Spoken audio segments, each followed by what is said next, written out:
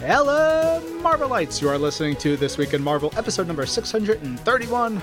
I'm Ryan Penagos, aka Agent M. And I am Angelique Roche. Hi, Angelique Roche. Hi, Ryan Penagos. Are you ready? I'm always ready to talk to you. Oh, I'm doing great. How are you? Good, good, good. We're going to talk about Marvel because this is the official Marvel podcast where we get to talk about all the things happening this week in Marvel. And I think like a big dose of toys and games and TV shows and movies and comics. Yes, but you said toys, which is very cool because later in the show, we're talking with Jesper Nielsen, who is the creative lead senior design manager at LEGO, and sort of like this big, wonderful idea maker and cheerleader for everything Marvel and LEGO. We're going to talk to Jesper about the brand new LEGO Marvel's Avengers Tower set, which, y'all, it's so beautiful. It's amazing. It's so pretty. I have nowhere to put this, but I might have to find somewhere. The Game Awards is next week, so make sure, I know we've already kind of mentioned it, but don't forget to visit thegameawards.com and vote for Marvel's Spider-Man 2 in the seven categories it's nominated for, including Game of the Year. And make sure you tune in to the stream December 7th to see the show and cheer on the Spider-Men. Yay! Good luck. Yeah, go vote. Go vote. TheGameAwards.com. Vote like a million times. Although you can only vote once. Do it.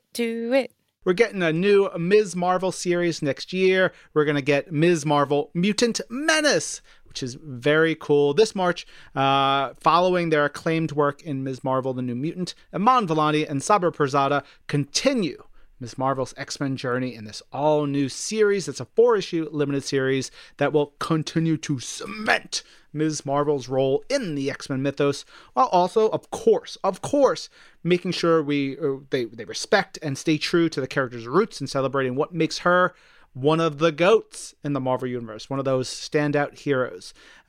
This is great because it's like the ongoing adventure that she is on. You know, her life as one of Marvel's greatest heroes is still going to be in Jersey City. She'll still have to confront all the important problems of her life, but maybe some other Fall of X related things that'll show their head in this series. It's going to have Ms. Marvel in contact with more X-Men as well as X-Men villains. It's going to reunite her with key supporting players of her own, including a fan favorite X.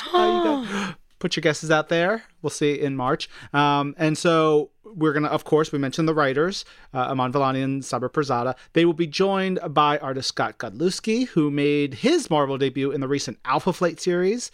And then artist Carlos Gomez, who did a lot of the interiors for the Ms. Marvel New Mutant series, will be on covers. Of course, we'll have lots more news for this series as we get ready for its launch in March. Stay tuned to Marvel.com. You know, Ryan? Yeah. You know what I think sometimes? What do you think sometimes? Being a superhero must be rough. You're welcome. Well done. And that is why Marvel Mutts is so near and dear to my heart. No, but seriously, join Marvel's mightiest Mutts in their very own Friday Funnies Infinity comic. Also, Friday Funnies, come on. Issue 1 is out now. And here to talk more about the series is the one, the only writer, Mackenzie Cadenhead. Mackenzie, you are no stranger to Marvel. You started at Marvel as an actual in the editing space. I want to kind of start from the beginning because you love books, you love reading. Now you do it for a living. What is your Marvel origin story? I started at Marvel quite some time ago as an editor. I worked with C.B. Cebulski and Nick Lowe in the Ultimates office. And then CB and I sort of went off and started doing the all ages comics and the new character stuff. We did Runaways. We did Spider-Man Loves Mary Jane, Spellbinders. We had a great New Warriors run with Zeb Wells and Scotty Young. And then after that, when I left Marvel, I started writing children's books. And as happens often with Marvel, once you're a part of the Marvel world, you can't escape it. And so CB got in touch with me. I've written children's books for Marvel and animated stuff for Marvel. And then CB reached out to me over the summer and said, hey, you know the Friday Funnies? Do you want to write Marvel Mutts? And it was the quickest yes I've probably ever said to anything, because dogs and Marvel is pretty much all I need. And I want to take a step back because you are a proud dog mom. I am. Of two of the most adorable dogs. Thank you. Holly Jolly and Mittens. Holly Jolly and Mittens. And actually, my first dog, who I had when I was editing at Marvel, Smudge, is already a dog in the Marvel universe. She was in a few issues she was in an issue of Spider-Man Loves Mary Jane. And then at some point, I think it was Sean McKeever and Mike Norton put her into a Pet Avengers thing as Lockjaw's girlfriend. So we have a long history of my dogs being a part of the Marvel universe. And Mittens and Holly are actually part of Marvel Mutts as well. And what's funny is when Mark Panicia came on as my editor, we were talking about how do we want to do this? What do we want to do for Marvel Mutts? And I just sort of said, what if we did an every dog character to kind of get us into this? And he said, how about Mittens? Because my dog Mittens is a total diva. I mean, she is a star. And so she, in the best possible sense, by the way, we mean diva in the best way here. And so she is she's the main mutt in the Marvel Mutts Friday Funny series that we have going on. Tell us a little bit about what Marvel Mutts really is. Like, what is this exactly? So in the tradition of Marvel Meow and It's Jeff, which I love both of them, it's really, we're telling fun, all ages stories about what the dogs get up to in the Marvel universe. And we have, some of our humans, they're humans, I should say, the Mutts humans. Ms. Marvel is their main human, and America Chavez, and then you'll see some other characters pop up. And it's really the situations they get into, their brief little vignettes, little stories about their adventures. And we've got some superpowered mutts, but it's really about the dynamic between the dogs. And it's just fun. Like, I have to say, it's just been joyful to write, because you really can't be in a bad mood when you're telling dog stories. If it's about, dropping something in their mouths that they won't let go of. Many of these stories are based on my own experience with Holly and Mittens. And I should say, I felt a little bad because Mittens was like getting all this attention and there was so much artwork about her. And I thought, oh, what are we going to do? And we had this idea. Every issue has a little Where's Holly Look and Find. So she pops up in each issue. Again, I write children's books, so look and finds are always a favorite. So there's little activities for our readers to find Holly every issue. Let us know if you find her. I wish everyone could see this sheer look of joy on my face. I gotta say, I like the fact that you added there are superpowered dogs that are involved. So are we going to see Lockjaw? Oh, yes. Are we going to see Pizza Dog? Yep. So starting with the second issue, the pack comes together. Our first issue is called Meet Cute. And it's the origin story of Mittens and Ms. Marvel meeting each other. And then the second issue, the pack, really, it's will Mittens be welcomed into the pack of Lockjaw and Lucky and Cosmo and maybe even Bats. Oh, so cute. I'm really excited. Thank you, Mackenzie. This was amazing. Thank you. It was so great to talk with you. I always enjoy it so much. Check out Marvel Mutts #1 today on Marvel Unlimited. Max the best. This week, I'll tell you about what's happening in Marvel Move, our audio storytelling fitness experience, which you can download and play in the ZRX app on iOS and Android. We've got 2 new episodes for you this week. Episode 15 of Thor and Loki, Trials of the Ten Realms. It's called The Shaman's Daughter. And you actually have an unlikely ally in this one, who is a frost giant. It's pretty cool because the frost giant's like, you're like murderers of our people to Thor and Loki. And Thor and Loki are like, you're a frost giant. So it's a lot of fun back and forth with all that stuff. And you're really just trying to figure out what's going on with the realms and how Jotunheim factors into all of that. And then we have our second episode of Doctor Strange and Scarlet Witch in Dreams. This one is called The Spinning Wheel. And it is this is a wild series. It's a short one, 5 or so episodes.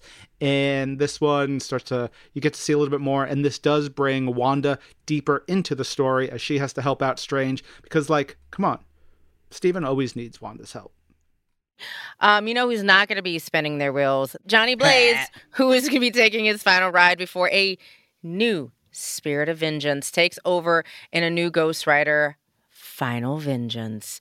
That's right, this March, a new Ghost Rider will set to the roads of the Marvel Universe and set them ablaze in Ghost Rider Final Vengeance. This is continuing Benjamin Percy's acclaimed and thought-provoking work on the Ghost Rider mythos. The new series will see the Spirit of Vengeance fall into the wrong hands, and fans won't believe who it is. I want all the guesses. It's me. Is it? Oh, no. Yep. It's a bad choice for everyone. It's a terrible choice.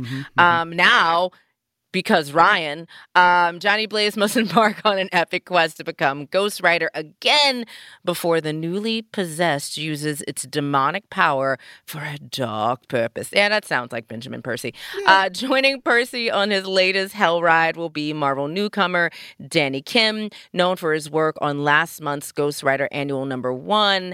And you can check out Greg Capullo's cover for Ghost Rider Final Vengeance #1 now over on Marvel.com. And stay tuned for the reveal of the new Ghost Rider in the upcoming weeks. And again, for more information to see those covers and obviously to read all the incredible work and see all the incredible work of folks we mentioned, head over to Marvel.com. I'm so happy Capullo's doing work for us again. It's been way too long. He's so freaking good. Oh, speaking beautiful, of somebody who is back too. Yeah, someone who's also amazing and wonderful and back doing cool stuff. We have Rodney Barnes here to talk with us about Luke Cage Gang War #1. The first issue is out this week, and we want to get some insight into Luke's involvement in this big crossover event. So, Rodney, thank you for joining us, but what does that mean for our hero Luke Cage and his current status quo? Where do you pick him up in this series? Well, he is the mayor of New York, and he's sort of caught in the middle of things. There's an anti-vigilante act in place in New York where our regular superheroes of New York can't come in and do their superheroing type stuff, including him. But the city needs that type of firepower because the cops, NYPD, are outgunned. So what can he do? He's a public official now, so he's supposed to be an example of following the law. But the city needs Power Man, Luke Cage, so what does he do? There's a great moment in that first issue where things are going wild and he's just and he rips his shirt off and it's awesome Luke Cage thing. And the officer there is just like, please, sir, you cannot do this. You are literally breaking the law. And Luke is just, you could tell the tenseness and he's just like, you're right. I gotta be better. I gotta do it.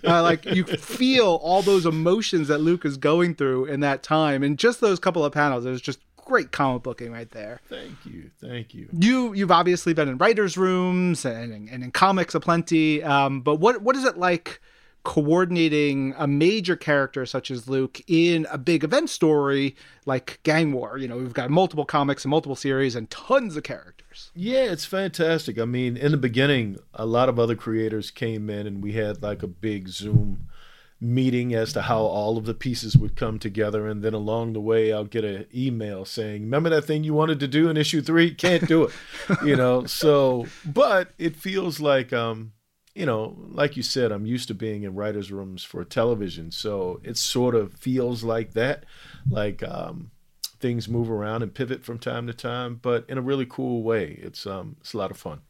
Yeah. I would love it if we go a little bit more into the anti-vigilante law. Obviously you mentioned he's mayor of the greatest city on earth. Like how is that affecting him emotionally, physically, mentally, and really how does that drive the story? Yeah, I mean, I think it really speaks to him as a public official. He identifies more with being a superhero. That's what he's been since we met him as a superhero, and he's been that ever since. And now he's a public official. And I think emotionally it plays on, can I fix things from the inside when I'm so used to doing things from the outside? And so I believe at the end of this series, it really is more about who is he going to be as mayor going forward, or who is he going to be as Luke Cage going forward? Is he going to be this public official? Is he going to find a middle ground? What's he going to be? You called him Power Man, which I love. Yes. Like who is Luke Cage to you?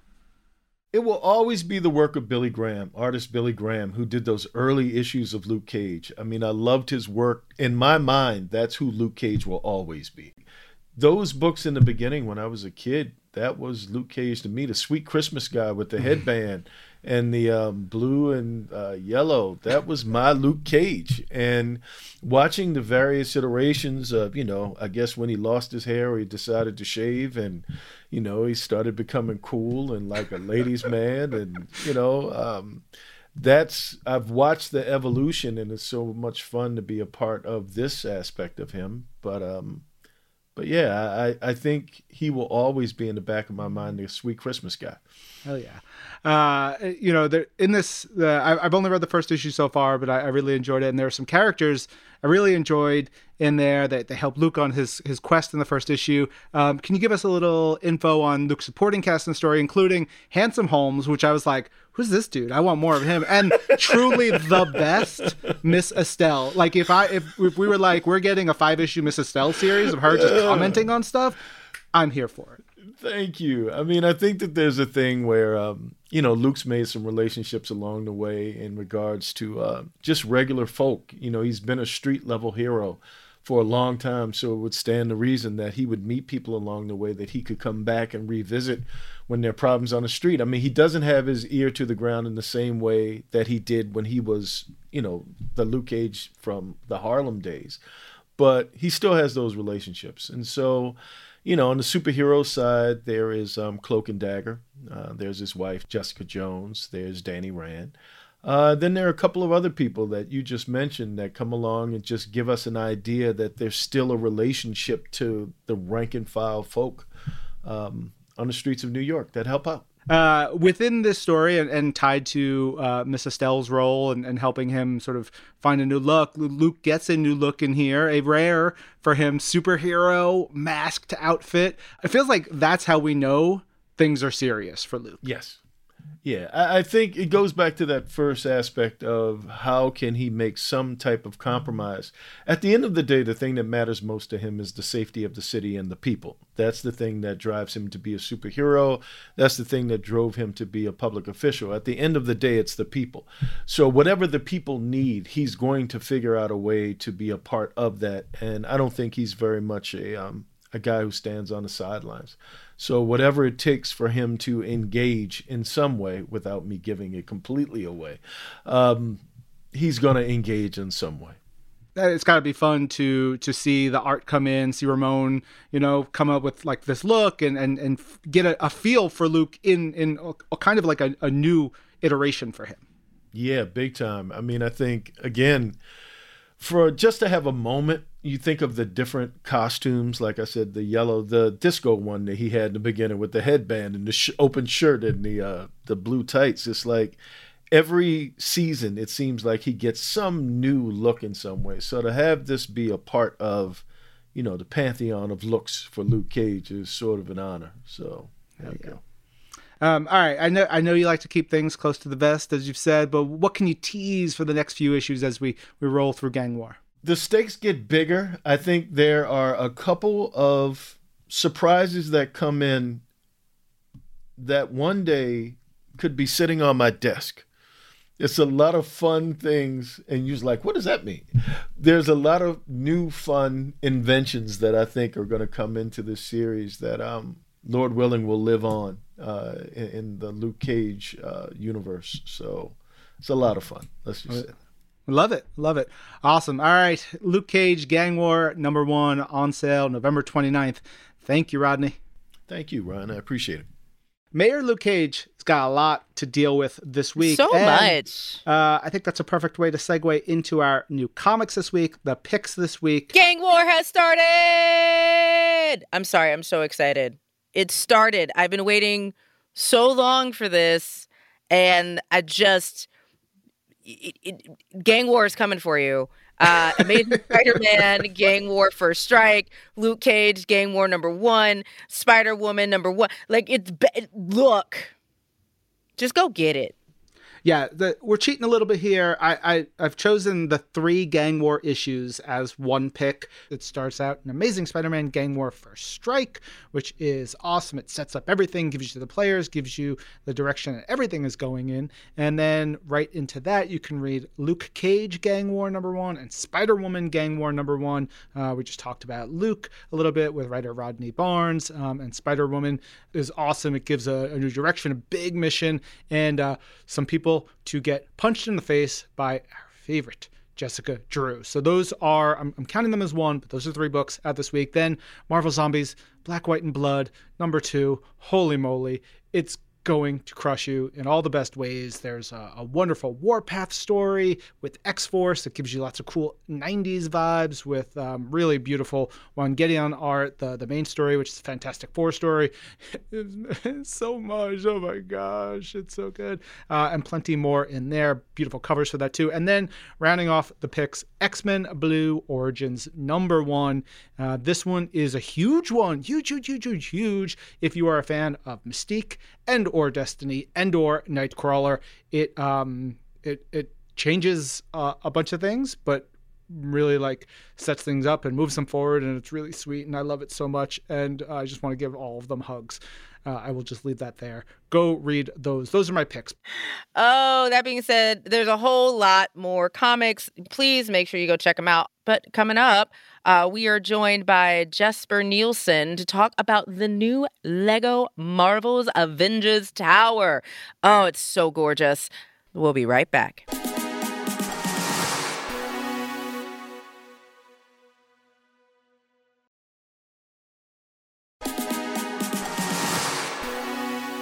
Hey, y'all, you're listening to This Week in Marvel, and I'm Ryan Penagos. And I am Angelique Roche. We're back. We are back, and it is time for our interview of the show. Again, it's with Jesper Nielsen, who is Lego Marvel's Avengers, who has helped usher in one of the greatest pieces of Marvel anything. It's a massive 3-foot tall Lego Marvel's Avengers Tower. It is available now on Lego.com. Let's get into the nuts and bolts, the behind the scenes, the cool stories of how this came together with Jesper Nielsen right now. All right, it's time for a bricktastic chat here on the show because we are joined by Jesper Nielsen, creative lead, senior design manager at Lego. Hello, Jesper. Hi, guys. How are you doing? Doing terrific. So before we get into the greatest, biggest, most gigantic Lego set of all time, I want to know, what is your Marvel origin story? Were you a Marvel fan when you were growing up? Did you come in from comics or from movies or from your work?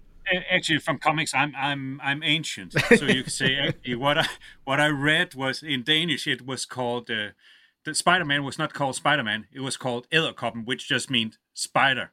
And then I read Shang-Chi in a magazine called it was called Kung Fu something. And I think that's probably the first Marvel introduction I've had, but that's a long time ago. obviously we're New York based or US based, but I talk to a lot of folks in the UK and get a lot of perspective on how they got comics. What was it like to get comics? How were they delivered to you back then? You could say at that point, I bought them bulked and used, and that's actually it. So it was an interest I shared with a few friends. I had to cycle 5 to 7 kilometers to get to the shop that actually had them. Yeah. So when we were not tying each other up and playing cowboys and Indians and stuff like that, we read comics. That's amazing. Obviously, comics have then been with you for a long time. What about Lego? Tell us about your history with Lego, and then also your role at Lego and kind of what you do. My role at Lego is that everything that has something to do with Marvel, that crosses my table, so to say. So I've got a team of super creative people that are actually bringing all of the toys to life. So you could say it's a bit like I'm working in Santa's workshop. I'm one of the elves, but one of the elves that does mostly blah blah blah, and then someone else does the real work. I was first employed in the mid-90s.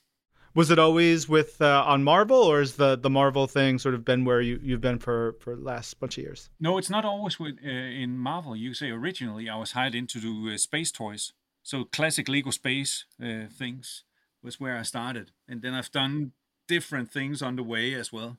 Do you remember the first Marvel project you did with Lego? Yeah, the first one was actually finalizing the Infinity Saga models. Because at that point I just stepped in to the role that I've got now.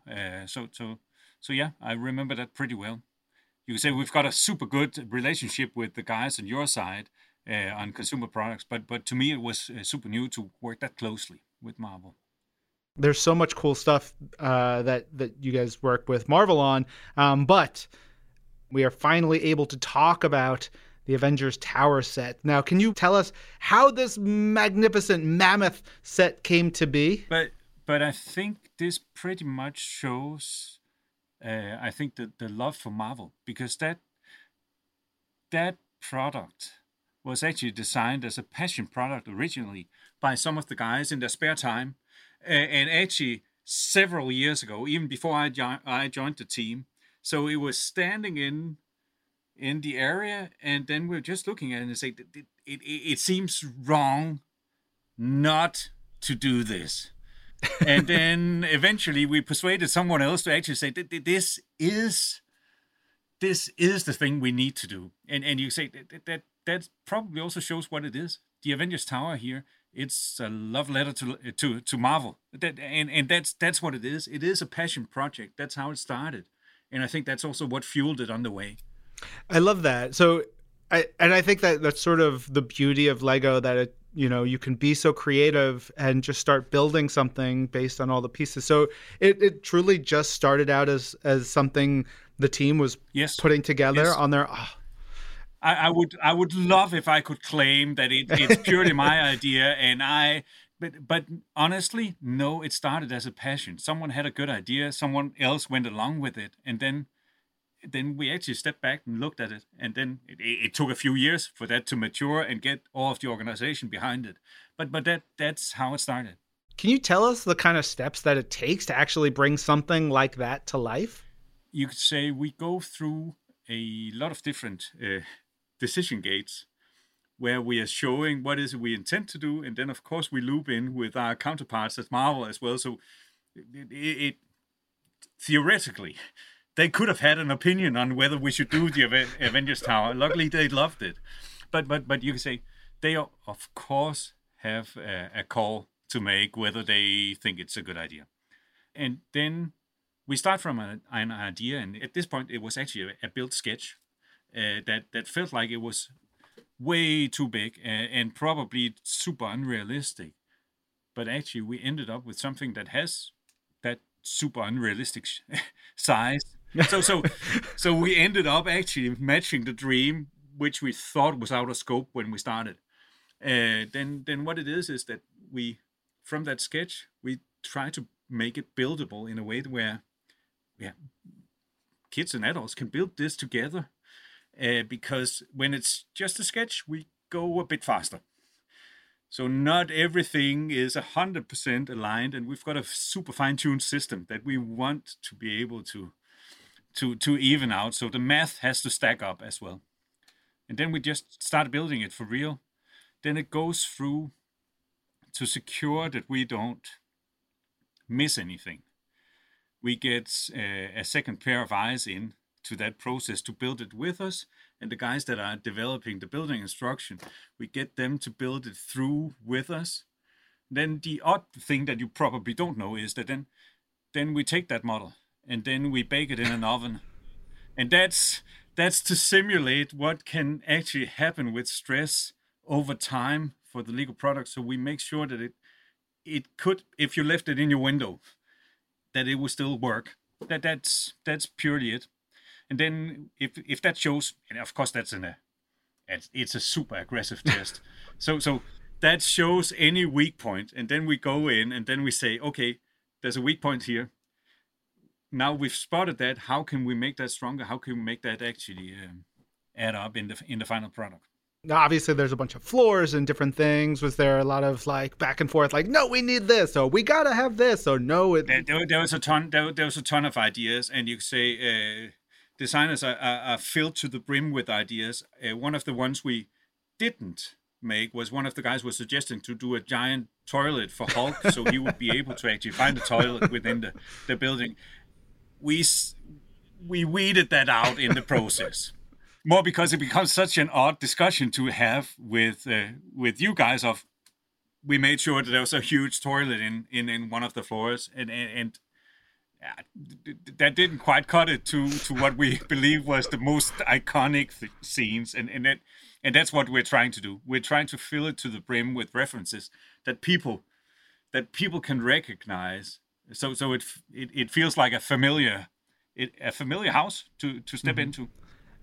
With that in mind, can you walk us through some of those really specific parts of the building that you guys are most proud of? What makes this design so unique? I think this is the most window pieces in a Lego set? Yeah, it is the most window pieces. We also had to make a new element for some of the windows to make sure that we could actually build it up. I think it sounds so silly to say it. I think it's the full thing for me that is actually the most impressive, the most impressive bit, because actually of course, every time we try to make a toy, you could say it is a translation of an idea into Lego form. So is this 100% like the tower? No, it's not, but we're trying to capture the essence and also to capture some of the curvature that is on that building that are actually, they're not the... If we had decided from the beginning, we would have chosen something a bit more squarish because it's so much easier for us to do. But I think that's probably what I think the guys succeeded with super well by actually making a total front of this that becomes almost a door you can open or you can pull off and then just lean it towards the building. I think that's a super smart solution for something we almost can't build. Was that the most challenging part of the build? I think that and then the fact that it is so massive, that just the size means that whenever we sit together to build stuff like that, to get it just takes a lot of time to build through it and to make sure that you're still alive and awake at the end of it. Is that just something you all have sort of observed and figured out over years of building? I think it is. It's something that comes with experience, that some of these guys have been doing a ton of different sets. And then, of course, we've got a whole department that is trying to force us to see all of the things that we would skip because we know, and to actually see the mistakes that are possible on the route. So as the team is building this and formulating it, I also think about the sort of the booklet that comes with this, right? And how important that is to those of us. It's extremely who important. Put this together. How does that work in tandem, or does it come afterwards? How does the formulation of that? It comes after. You can say how it works is that we start with doing the model that is then matured, But it is basically, we're trying to get the guys that then make that booklet in the room, an expert that is supposed to be a fresh pair of eyes, and then the designers. And then we go through and say, how is the best flow to actually do this? And then after that, they then develop the full book. Then that's sent out actually twice to be built again to see, is there something that is counterintuitive? Again, to try to find the things where we tend to make mistakes. Because as it is a physical book, we can't just send out a patch or an update. We need to get it sort of right. Yeah.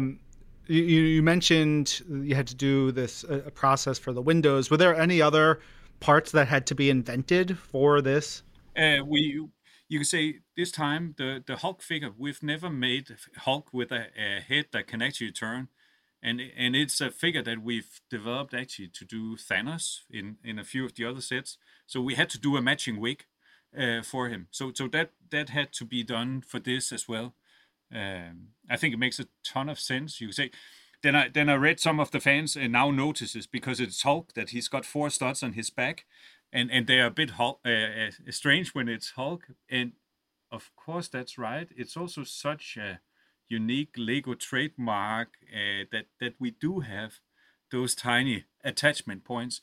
And I think if you're displaying someone fighting Hulk, you can actually have some of the Chitauri hanging off, almost being kicked off him. So I think it serves a purpose, but I get why who would want to have a stud implanted on their shoulder or back. I get that. It makes sense. It's from a toy perspective that's why we put it in. I think it's important for everyone to remember that these are also to be played with and to have fun with. But I think that's also what this does.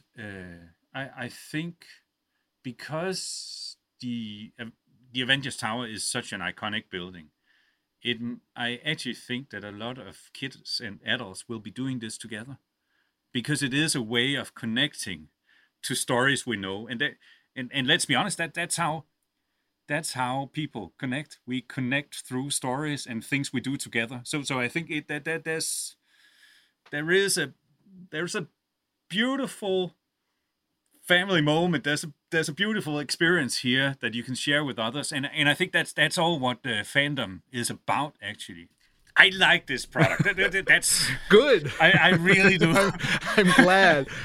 You mentioned, the size. I want to reiterate for our listeners, it's 90 centimeters, which is about 35 and a half inches tall. When obviously the process for putting this together, you talked about the iterations, the little things, the things that change, but even if you're changing that by, I would imagine, a few centimeters, a few inches, that takes a whole rethinking of the engineering. Yes, especially because the front is leaned in. So for that angle to add up with your, yes, it changes everything. But again, I'm almost saying we've got a team of superheroes working on it. There's a lot of people that then step into it and help. And we've got some super talented graphic designers as well to do all of the stickers to make sure that we get a bit of the feeling right. That's also what it is. And fine tune all of the minifigures. And you can say, I believe we've got 2 records in this. I think it's the set with most minifigures now, and the highest set that at least we've done so far. Which, makes sense. Do you have a favorite minifigure from this set? Yeah, of course I do. Kevin Feige is my favorite minifigure, but that's because we never ever did him, and to me, it's a fun homage. That's what it is. It's a small tribute. It's for the fans, but it's also for Kevin. It's sort of a thank you to Kevin. That's what we put in. Yeah, there's so much in the set, but what is the process to actually narrow it down, to figure out what to put in, to figure out what is enough, what is too much? What are those conversations like? But you say, to a large extent, it's actually trying to. We look through all the movies, of course we do, and we try to see what is the key scenes that we would love people to be able to find in this. And you can say, luckily, the Avengers have been back to the Avengers Tower quite a few times, also time traveling, and that's also why it's a bit to us it's a bit fun that you can have the same character more than once and representing it in different times, and that it still makes sense. I think that's a super plus in this as well. And you say then it becomes a list of what can we put in that makes sense and what can people recognize, because that's also the thing that it's a bit like when you're playing hide and seek. If no one finds you, did you win or did you lose? I think you actually lost. And it's a bit the same when we're trying to put something in. If no one recognizes it, then no one found us and we lost. Can you describe some of these specific scenes that you all were really? But there's a lot. You say America's ass is in there, and now you probably have to bleep me, and I think that is super fun, and probably on that is probably the one that really makes me smile. Then also we've got Tony Stark being chased by his suit, hanging on the outside. I really like that as well because it's such a tiny little build detail. So there's a lot. There's so much, and in all of the stickers, there's a lot. You could say there's the place where Hulk smacked Loki and said "puny god." That we've got that bit as well. So there's a ton of tiny things. So the research for this, I imagine, was really difficult. Did you just have the Avengers films on loop in your spaces? But no kidding. That's what we do. We try to then freeze a frame and say, okay, what is it? Then we can see here, and then try to interpret that in a Lego way. Of course, we work super close with you guys on it. So we also sent stuff for reference, even stuff that we can't find in books or online. So we're getting a lot of help. Yeah, it's storytelling is such a core tenet for us. But talking with you, and I understand it because I have been building Lego sets since I was probably 5 or 6 years old. But Lego storytelling seems like such a core tenet of why you do what you do and why you make the things that you make. But I think you're right. I think to a large extent there's a big overlap. You could say stories about superheroes it's actually stories about great trouble and how to overcome them. It's and I think in that story arc, although we keep hearing it in different variants, there's a lot of hope.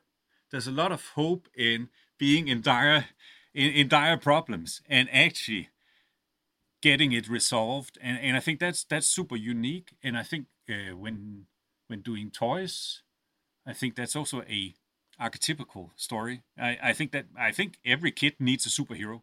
Honestly, I do. So I think there's something about trying to trust that you can be more than you are.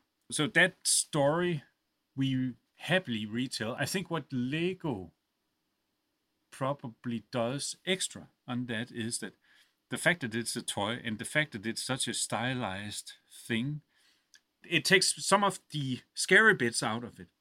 You could say a Leviathan can be a super scary thing, but a Leviathan made of Lego is less scary than that.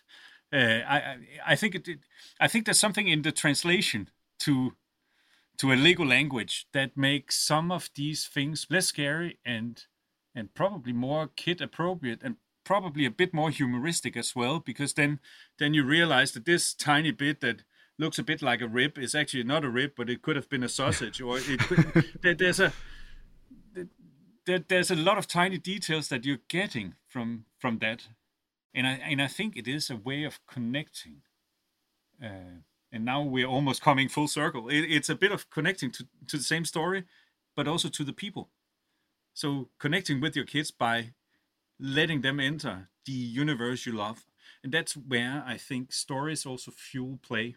We start from something we know, and then it goes crazy from that point. But we need to start somewhere where we know we're in approximately the same world. Getting back to the Avengers Tower set, I was also thinking 6-7 years that you've been doing these sets and the Infinity Saga and all the different things that Lego and Marvel have done together. How do you, when you were building and conceptualizing the Avengers Tower, how do you look at those previous elements and honor those pieces, those sets, those minifigs, while also making sure that the Avengers Tower itself stands on its own as this unique special thing? But you say it has to start the other way around. It has to start from the product we're making needs to be the primary thing. Then the references, that's a layer deeper. Although there is a container that is the same as on the Daily Bugle in the back of the Avengers Tower, we can't start by designing the container. Someone put that in as a reference a bit later in the process. It has to start with the core thing, because otherwise we drown in tiny things where we need to get the broad strokes right first, and we weed out a lot. Because we need to focus a bit. I think that's a bit of the problem as well with something this big, that there's so many ideas, and we can't fit them all. So we need to take one out there, and you say that. Then there's a ton of tiny details. Like I really like that we've got Vision in, and he's partly transparent because you can see him almost loading as a figure. Is anyone gonna know? I'm not quite sure. We might have put that in just because we like the idea that this is a minifigure loading, although it's frozen in a physical form. But I think that's part of the success. That's part of the beauty of this. There's those little details are the things that I think as our listeners, as fans, as families start building this, they'll find a copy of Avengers #1, maybe, or a little pager for Captain Marvel, or villains, or different things. I mean, that is part of why it's so special and why it will become something that people will take their time and go, oh man, that was the coolest. Yeah, and you say then it has a bit of a thing like this feels like the toy I would have wanted as a kid. So you could say for a lot of us, it is sort of designing the toy for the kids we were, hoping that it also fits kids of today. I think that's generally also one of the things that we keep doing. Jesper, this was a delight. Thank you and the team for the amazing Lego Marvel's Avengers Tower. But this is to a large extent how it is. I do the blah blah blah. Someone else did all of the real magic, and that's so important to know. We appreciate it nonetheless. Ryan, I've never wanted that many Legos or something that was literally the height of a toddler in my house so bad. I know. All right, time for our community section, aka This Week in Messages. Thinking about that, our guest next week is Amanda Diebert, author of Rocket and Groot, The Hunt for Star-Lord graphic novel for kids. So here's the thing. What I love about this book is it explores Rocket and Groot's friendship, and one of the most contentious questions in the entire galaxy. Where is the best pizza? Now, look, man, pizza is very important to everybody. I think this is a great thing. But also it had me thinking, like, pizza's a thing you share with friends. Like, this is the first time we've seen pizza. Like, Spider-Man's had pizza. Like, we've gone to pizza joints. Like, pizza's a thing in the Marvel Galaxy. Yeah, pizza is the great unifier, if you will. So, with that in mind, we want to know, for our question of the week, what Marvel characters would you love to share a pizza with? And bonus points if you tell us what kind of pizza you want it to be. I'm going to go real simple. Kate Bishop and Pizza Dog. I mean, that's classic. So maybe good. A little bit like America on the side. But I feel like you got to be careful with the pizza, because if you get the wrong person with the pizza, you'll end up talking more than eating. I want to share pizza with Namor, and I want him to pick the toppings. Does he go with like anchovy? Or Is there kelp on this pizza? I don't know how I feel about this. or does he go like he just wants like sausage and bacon and is like straight up like Namor just going like a carnivore pizza? I don't know. Those are our answers. Again, we want to know, what Marvel character do you want to share a pizza with, and what kind of pizza? You can send your answers to us on social media, Threads, Instagram, whatever. You can at me at Agent M. You can use hashtag This Week in Marvel if the platform uses hashtags. You can send a message to our Facebook page at facebook.com/This Week in Marvel. The best way, though, is to email us at twimpodcast@marvel.com. Please make sure to tell us it is okay to read Twim on the show so we can read it on the show. And speaking of answers, we have your answers from last week's question of the week.